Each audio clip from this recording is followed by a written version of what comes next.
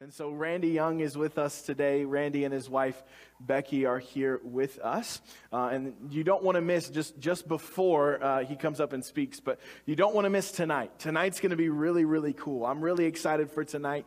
Tonight, 6 o'clock in here, cookies, coffee, missionaries. What more could you ask for? You know, that's about it, right? And so be here tonight for our missions panel. You want to be a part of that, all right? And so Randy here is with us this morning to preach about missions and what it means to be part of missions and all of those things, and just a kind of an introduction to who Randy and Becky Young are. They lead a group, missions organization called the Agora Group here based in Cleveland. And Agora really they're called to mobilize personnel and prayer, specifically targeting the least reached and never reached people groups on the planet. Their emphasis is we want to make the final command of Christ the first concern of the church. That's their heart. That's Randy and Becky's heart. Randy has been both a pastor and a missionary. They pioneered a church now called Christ Culture Church, but they pioneered the church New Song Church in the inner city of Cleveland. And man, that church God's had his hand on that church. He still has his hand on that church. And so it's such an honor to be able to have the Youngs with us this morning. And Randy is perfectly positioned with where he's at to run this organization. He's been both a pastor and a missionary. He's perfectly positioned to do what it is that God has called him to do through the Agora Group. So would you welcome this morning Pastor Randy Young.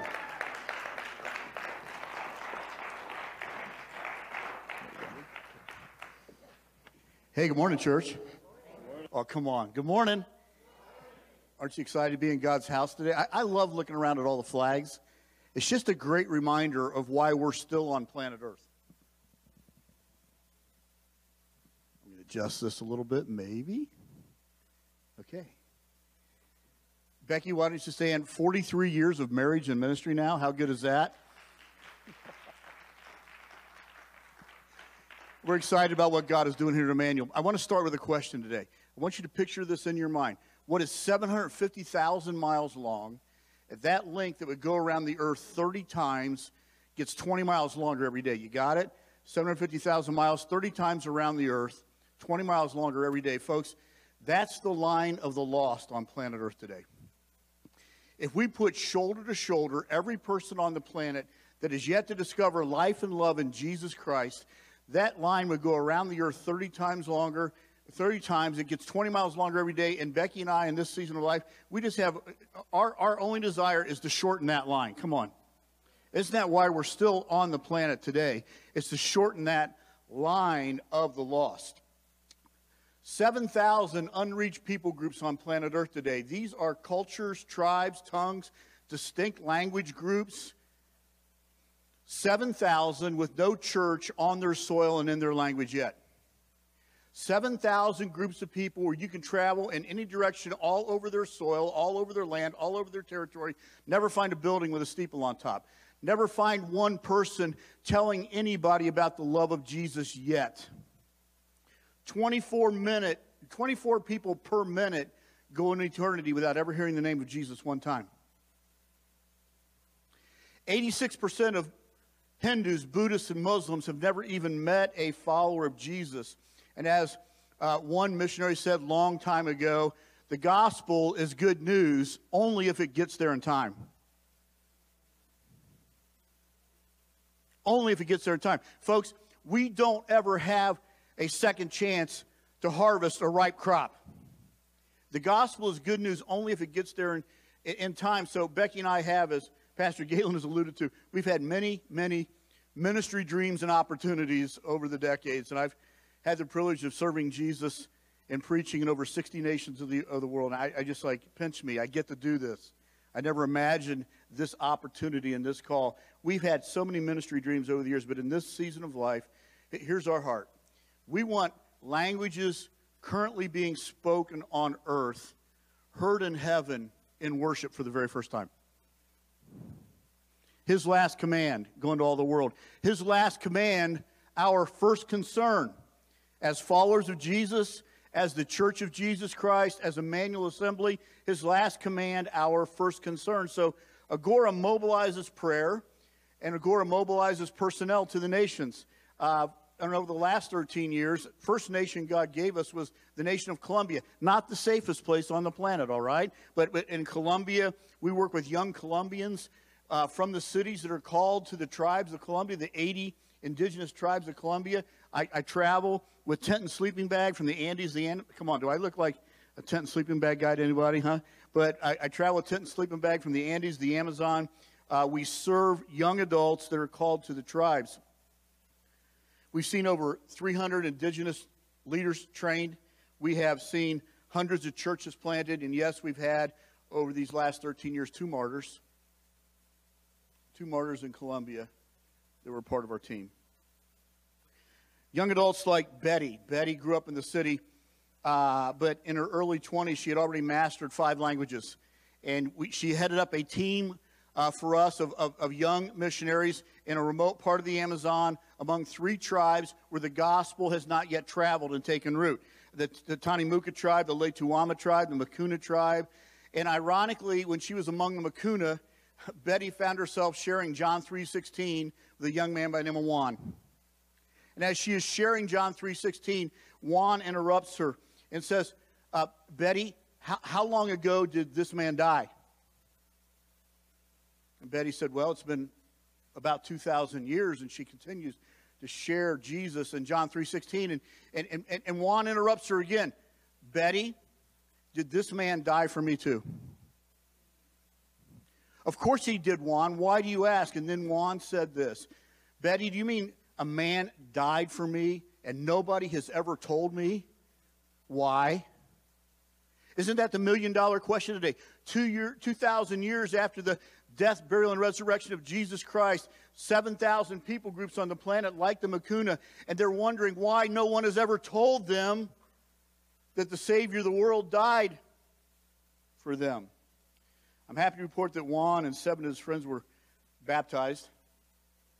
And now, catch, I love this. And now praise is going to the throne of God in the Makuna tongue for the very first time in history. How good is that? How good is that?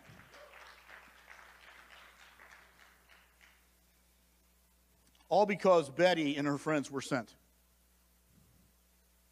People had a vision for missions and sent those who were called to reach people like Juan. In the last 10 years, we've been working in Asia, and particularly in the Buddhist world, 1 billion Buddhists on the planet. And we're working with a ministry called Change the Map. Our goal with Change the Map is in the next 5 years to raise up 100 new missionaries, to send 100 new missionaries to the Buddhist world, and to raise up 50,000 intercessors in North America that will pray for the gospel to be planted among the over 600 tribes in the Buddhist world that do not yet have. The gospel hasn't been there yet. So let's look at this 2-minute clip on what God is doing in the Buddhist world and the challenges of the Buddhist world.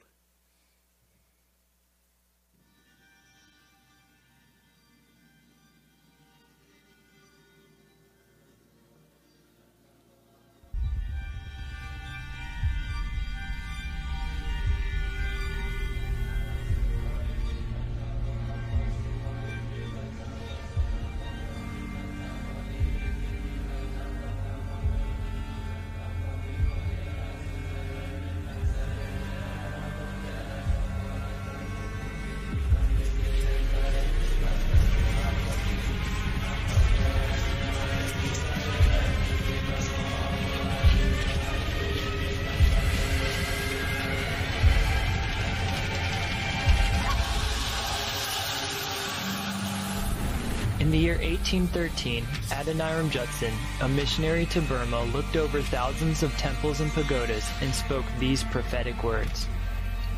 Weep over your falling temples. Retire from the scenes of your past greatness. The churches of Jesus will soon supplant these idolatrous monuments, and the chantings of Buddha will die away before the Christian hymn of praise. Judson did not live to see the fulfillment of this prophecy. After 200 years of missionary labor, Buddhism still looks as strong and immovable as the fortress of Jericho did. The gospel impact on the Buddhist world seems like small cracks in these walls that have stood for hundreds and in some places even thousands of years. Nearly 1 billion people live imprisoned by Buddhism and its demanding rituals. Places like Laos, Myanmar, and Vietnam are less than 5% Christian, with Thailand, Nepal, Cambodia, Japan, and others with less than 1%.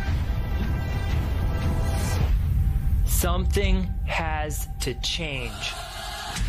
As we circle these massive walls, we know that powerful, fervent prayer is the key to seeing them crumble. Focused intercession has the power to kick down doors, to break chains, to set the captives free. Will you march with an army of prayer warriors for the Buddhist world? Your prayers can change a heart, change a city, change a nation, and change the map.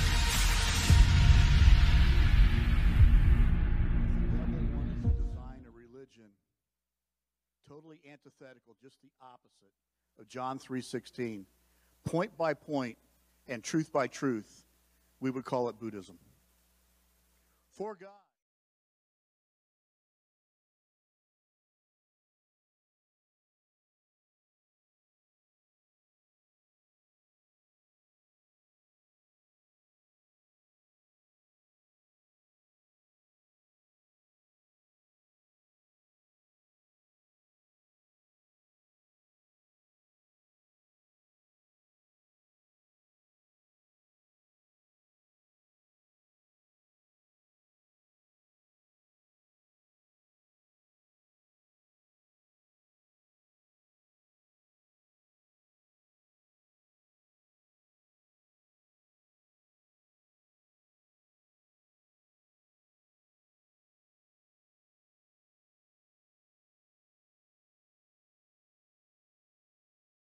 God eternal life. They believe in reincarnation. Buddhists think I'm trying to escape eternal life. Don't talk to me about eternal life. I don't even want it. I'm trying to reach nirvana. And you see the deception of a religion like Buddhism. And that's why we're asking God for 50,000 intercessors. Will you be one of 50,000 with us? We'll have a simple card as you go out the door today that tells you how to become one of the 50,000 intercessors for the Buddhist world. That's why we're asking God for 100 new missionaries being sent into the Buddhist world. So here we go. We're talking about the Great Commission this morning. Let's get into a text, Romans 15. I love it. This is Faith Promise Sunday. This is the Great Commission. We're talking about those who are sent and those who send. And Paul writes to the Roman church near the end of his letter, he says, "Yet I have written you quite boldly on some points to remind you of them again, because of the grace God gave me to be a minister of Christ Jesus to the Gentiles. He gave me the priestly duty of proclaiming the gospel of God, so that the Gentiles," those are all non-Jews who've not heard God from a hole in the wall, "so that the Gentiles might become an offering acceptable to God, sanctified by the Holy Spirit. Therefore, I glory in Christ Jesus in my service to God. I will not venture to speak of anything except what Christ has accomplished through me in leading the Gentiles to obey God by what I have said and done, by the power of signs and wonders, through the power of the Spirit of God, so that from Jerusalem all the way down to Illyricum," that's modern-day Albania, Croatia, "all the way around to Illyricum, I have fully proclaimed the gospel of Christ. It has always been my ambition to preach the gospel where Christ was not known, so that I would not be building on someone else's foundation. Rather, as it is written, those who are not told about him will see, and those who have not heard will understand. This is why he says to the Roman church, I have often been hindered from coming to you. But now that there is no more place for me to work in these regions, and since I have been longing for many years to visit you," Paul says, "I plan to come to you to do so when I go to Spain. I hope to see you while passing through and to have you assist me on my journey there, as I've enjoyed your company for a while." Paul the missionary. Paul the first missionary. Paul, in this passage, in this letter to Romans, in chapter 15, he's pivoting for 14 chapters. It has been arguably the most in-depth teaching in the New Testament. and now he is pivoting, and he gives us a revelation of his great missionary heart. This is why I do all these things. If the book of Acts tells Paul's story, then Romans 15 reveals his passion.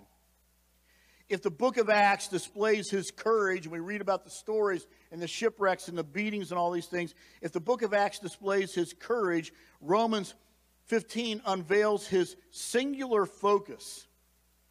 He had gone out on his first missionary journey with Barnabas. Acts 13 verse 1 tells us that as they were just seeking the Lord as leaders, the Holy Spirit spoke and said, "Set apart for me Barnabas and Paul for the work that I've called them to do."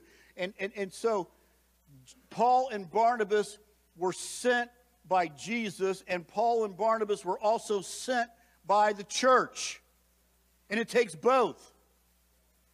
They were sent by Jesus, and they were sent by the church to go into all the world. And here we are in his second missionary journey, and they are sent again. And it begins with a simple desire to go back to Asia, to strengthen the churches they planted on the first journey, and to expand territory in Asia a bit. And as they're walking through Asia, if you were part of Paul's team, he'd have drove you crazy probably. Because the Bible says they go this way for a few days, and they're walking everywhere, and then suddenly Paul says, "No, this isn't it. Let's go." And they go this, and I'm sorry, guys, but this isn't it. Paul, will you get your act together? Paul, will you just hear from God? Because we're tired of following you around Asia Minor. And Paul has a vision in Acts chapter 16. It's a man from Macedonia, modern-day Europe, modern-day Greece. Come over and help us. And for Paul, hearing that man from Macedonia dream saying, come over and help, it meant one thing. It's time to bring the gospel to Europe. It's time to make disciples there. So Paul is sent by the Spirit of God to Europe. 3 cities, 3 churches planted, 3 times run out of town. And suddenly Paul finds himself in the great city of Athens. And he's on Mars Hill in Acts chapter 17. And he's with the learned men of the city fathers, the leaders. And as he's sharing the gospel, the story of Jesus, he gets to the part where he says, "And Jesus was raised from the dead." And Acts 17 clearly says this. Dr. Luke records this. Some laughed. Some said, "Maybe we'll talk later," but some believed. Some laughed. You know what? 21st century USA, we got to be okay with this. Because as we share Jesus, and as we share our lives as disciples of Jesus, some are going to laugh. Some are going to say, "Maybe we'll talk about this later," but some are going to believe. And we got to be good with that. If we can't handle the rejection, we'll never see the salvation. Paul did not plant a church in Athens. And as he headed on to Corinth, he had no idea that one of the men listening to him that day on Mars Hill named Dionysius would one day become the first bishop of the Church of Athens. As Paul left for Corinth that day, he had no idea that the Parthenon, that great structure on the Acropolis that was a temple to the goddess Diana, that the Parthenon would one day become a Christian church. Paul had no idea as he left Athens that day that to this day, on every Good Friday coming up, on every Good Friday, every flag in Greece is lowered to half-mast in honor of the death of our Lord and Savior Jesus Christ. Paul had no idea. All he did was plant seeds. And some laughed, and some said later, and some believed. But you just never know when you plant seeds what God might do with them. And this is the missionary heart, planting seeds. And I ask this question, with all that's gone on, what if Paul would have never been sent? What if the Spirit of God would have never said in Acts 13, Paul and Barnabas, it's time to go? What if the church didn't believe or get behind their call? What if the church didn't support them going forward? He was on to Corinth. He's now in his late 50s. He's been following Jesus for 25 years. He's packed a whole lot in, folks. And from Corinth, he writes this letter to the Christians at Rome. And Rome is a city he's never visited. It's a church that he did not plant. So he goes into great detail in his teaching in this letter. And he writes boldly about the gospel, beginning right in chapter 1. He says 3 things about the gospel. You know, we read John's gospel, and and we talk about the I am statements of Jesus. I'm the bread of life. I'm the good shepherd. I am the door. And we study these I am statements, but Paul makes 3 I am statements in the first chapter of Romans. And in Romans chapter 1, he first says, I am a debtor. Because the gospel came to me, it has to now travel through me to other people. It can't stop with me. I'm a debtor because of what Jesus has done for me. I owe a debt of love to see this gospel get to every person on the planet. He says, I'm a debtor. And secondly, he says, I'm not ashamed. I am not ashamed of the gospel of Jesus Christ. It is the power of God unto salvation, life change for every Buddhist on the planet. I'm not ashamed of the gospel. But I love what he says thirdly. He says, not only am I a debtor and I'm not ashamed, he says, I'm eager. I'm eager to bring the gospel to you who are on Rome as well. I'm eager to be sent. I'm eager to fulfill my call. I'm eager to keep moving forward with the story of Jesus so that this gospel travels to places where it's never been before. Now here in chapter 15, Paul unfolds what drives him as a missionary apostle, and it's all about making disciples of all nations. And I see Paul driven by 3 things, and we'll unpack these in the next few minutes.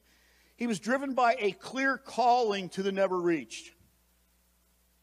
He was called to preach where Christ's name was not yet known. He was driven by a singular conviction to the power of the gospel.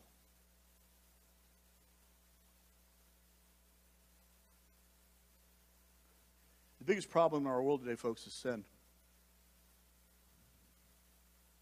There's only one power in the world that can change a sinful heart, and that's the love of God.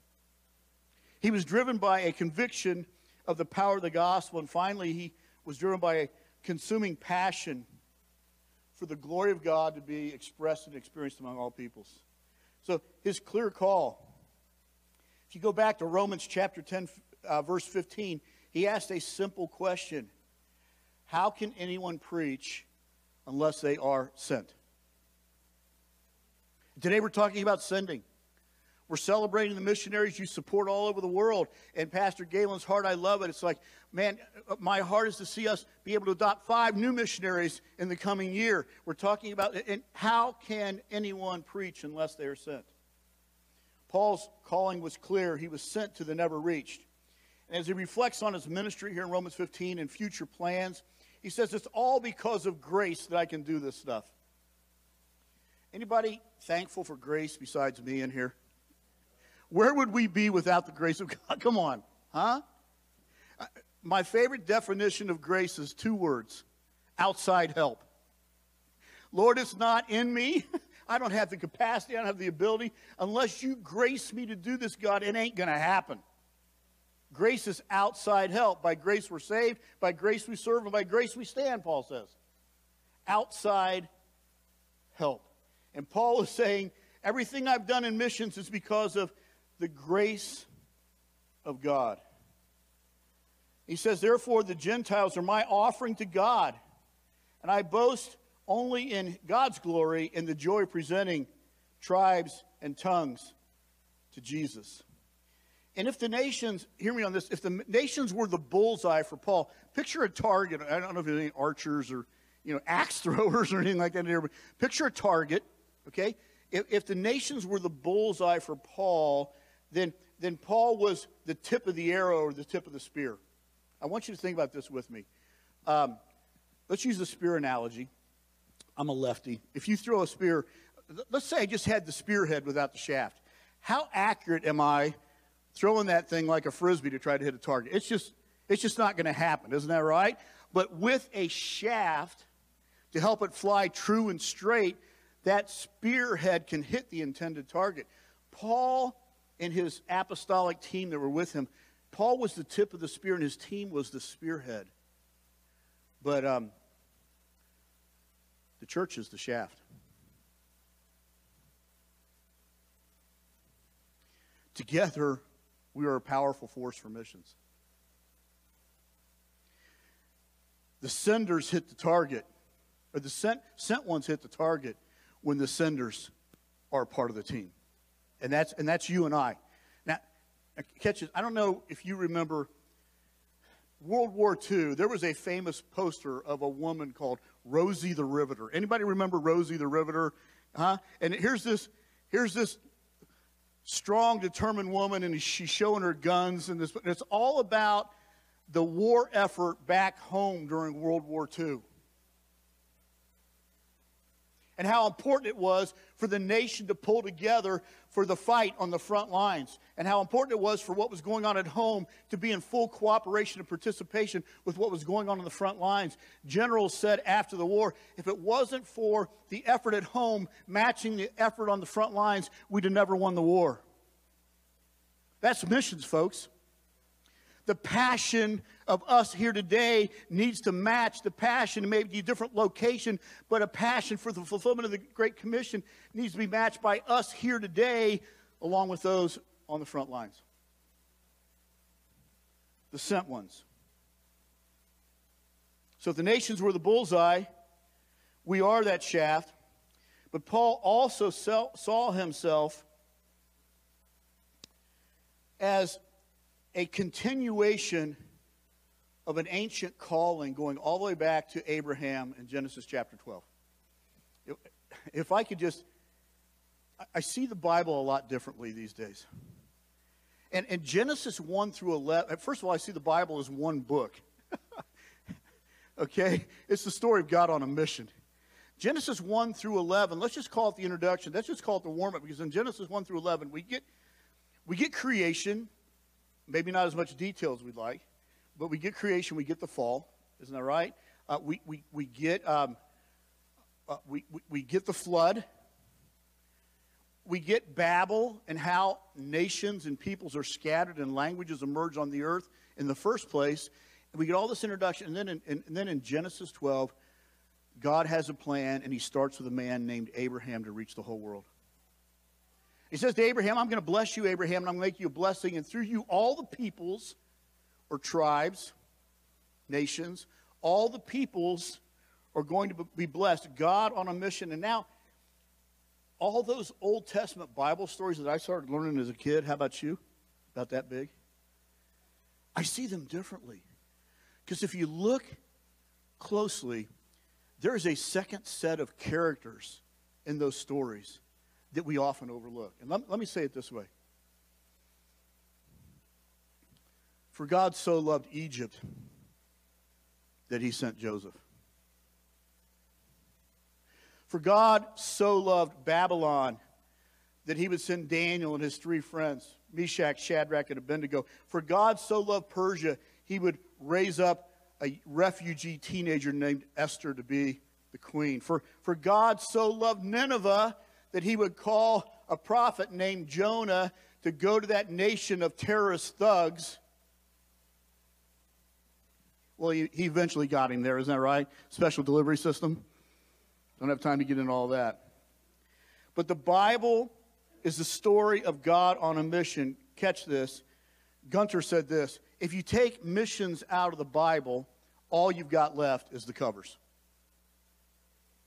That's a slide, but that's okay. If you take missions out of the Bible, all you've got left is the covers. So, Paul saw God writing the next chapter of his mission through his life.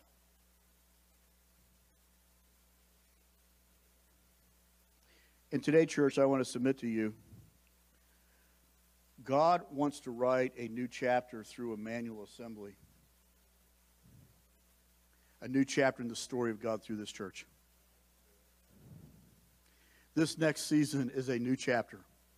So catch this. Galatians 3:29 says this. Paul says, if you are in Christ, anybody here in Christ, are you thankful to be in Christ today? He says, then you are Abraham's seed or Abraham's kids, and you're heirs to the promise. What promise are you and I heirs to today as Abraham's kids? Genesis 12. I'm going to bless you, and I'm going to make you a blessing, and through you all the peoples of the world. That's a great promise for the Great Commission, and that's what he's saying over Emmanuel Assembly today. Emmanuel Assembly, I'm going to... Why are you going over there? Aren't there enough lost people in Northeast Ohio? I say, yeah, there are lost people here, and they are just as lost as people in the Buddhist world. But I ask you, how many churches did you drive by today on your way to church this morning?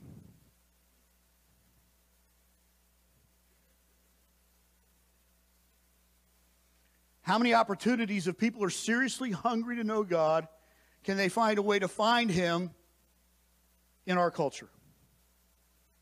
It's not that people are equally lost, because they are, but it's about having equal access to the gospel. For Paul, it wasn't just about seeing people saved, but it was about seeing peoples. The Bible talks about peoples everywhere. Language groups, ethnic groups, cultures. It's about seeing peoples saved, because Revelation 7:9 promises that one day around the throne of God, there'll be worshipers, isn't that right, from every nation, tribe, and tongue. So the Great Commission, Pastor, becomes like a kingdom scavenger hunt, going all over the earth, collecting language groups and people for Jesus that will be represented in worship one day at heaven.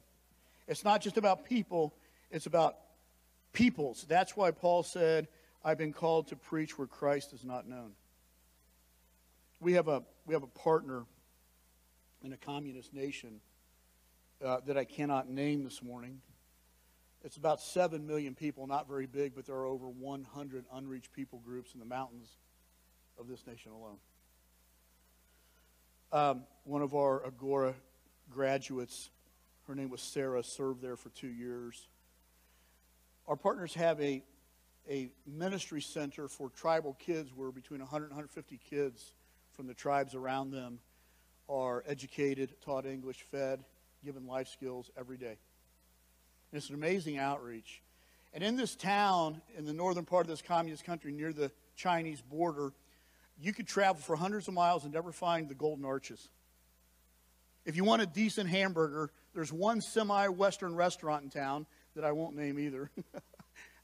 But that's where you go to get a hamburger. And I was there, and while we were there, we're in this restaurant, we're getting a burger. There's a young man, let's just call him Chen, all right? I don't want to reveal his real name. But Chen was in this restaurant, and he started talking to us, and his English was pretty good. It's like, Chen, where are you learning English? Well, I watch as much American TV as I can. Well, okay. But Chen, he was also tending bar there because he knew if any Westerners were in town, that's where they would come, and he could practice his English with the people sitting there. And he knew about what we did with the center, and he said, hey, do you think I could teach English there? Well, that was a dilemma because everyone that teaches English there is a follower of Jesus. But my friend who leads the ministry said, I felt a stirring. And I said, I feel like God's in this. He invited Chen to sit in on his first class just to observe. And this young man watching class, and my friend, he would start every class with these high school kids by writing a proverb on the board. And this particular day, he wrote this proverb on the board. A good name is to be desired more than great riches. Taught the class. After he said, Chen, what did you think? What did you learn? What question? He said, I like that proverb. Where did you get that? And my friend said, hey, I got a whole book of them. Are you interested? To which Chen replied, yeah. He said, I'd like that. And my friend said, it's part of a bigger book called the Bible. You ever heard of it? No. The Bible tells the story of a man named Jesus.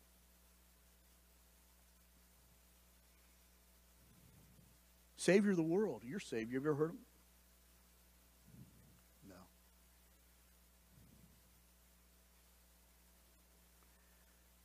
As Chen became a part of the team, became part of a small group, I'm happy to report he ultimately became a follower of Jesus and was baptized.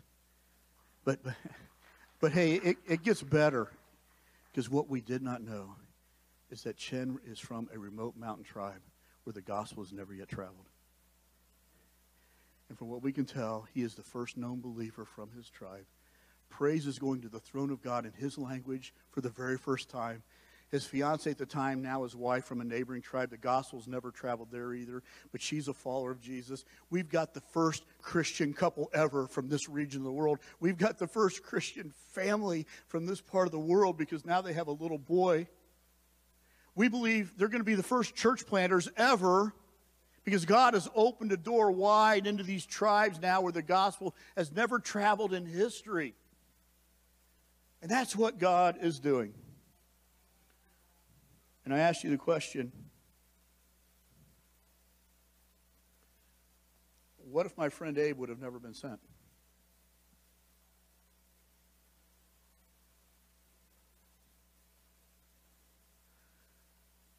What would be going on in the lives of those hundreds of tribal kids that they've served over the years? Would Chen still be stuck at the restaurant trying to learn English? Would his tribes still have never heard the name of Jesus before? He speaks 5 tribal dialects in his region, and he's key to reaching a part of the world that's never been reached before, all because a church and a group of churches like Paul and the church in Antioch. The church has said, we believe Jesus is sending you, and as the church, we are sending you too. There's so much more that I could share, so many stories.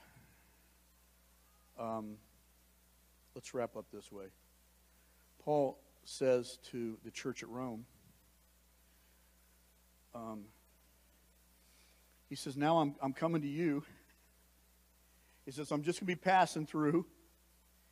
He says, when we're together, I know we're going to refresh each other. And he says, I hope you can assist me. That sounds like a missionary, doesn't it? Come hear the stories of these 4 tonight. Just come hear the stories. He says, I hope you can assist me, because he saw the Roman church as a second sending church, a base of operations for him. And I do want to say on behalf of all your missionaries that you currently support all the world that can't be here today, can I just say thank you? I want to say thank you on their behalf. Paul says, assist me, because he says, there's no more work left for me to be done in these regions. I'm thinking, what's up, Paul? You mean there's no more lost people where you're serving right now? Paul, no, Paul said you don't get it. My call is to go where the gospel has not yet traveled yet. And I've been here for a while, and we've planted some churches, we've established some elders, and the congregations are supporting themselves. My work's done here. My part of the job is done. He says, I'm going to Spain. We know he never got there, because ultimately, as he reached Rome, he would be beheaded for his faith on the Appian Way outside of Rome. But I'm going to Spain. This really spoke to me as a global disciple. And Pastor, here's my conviction as a missionary. Whenever my number's up or God calls me home, I want to die with a Spain in my heart. I want to die planning on the next thing I get to do for God. And the next place he is going to send me to help young believers reach the people around them with the good news of Jesus. I want to die with a Spain in my heart for Jesus. I want to live long. I want to die young. And I want to do it all to the glory of God. For Paul, Spain because of the never reached. Spain because Jesus deserved glory from that part of the world where the gospel had not yet traveled at that point in history to Spain. Well, Emmanuel, I want to say God is calling you to be a sending church. And I want to ask you to, they're sitting right there by you, grab one of these cards. I want everybody just to have a card in their hand, okay? Just before Pastor Galen comes. Grab a card, please.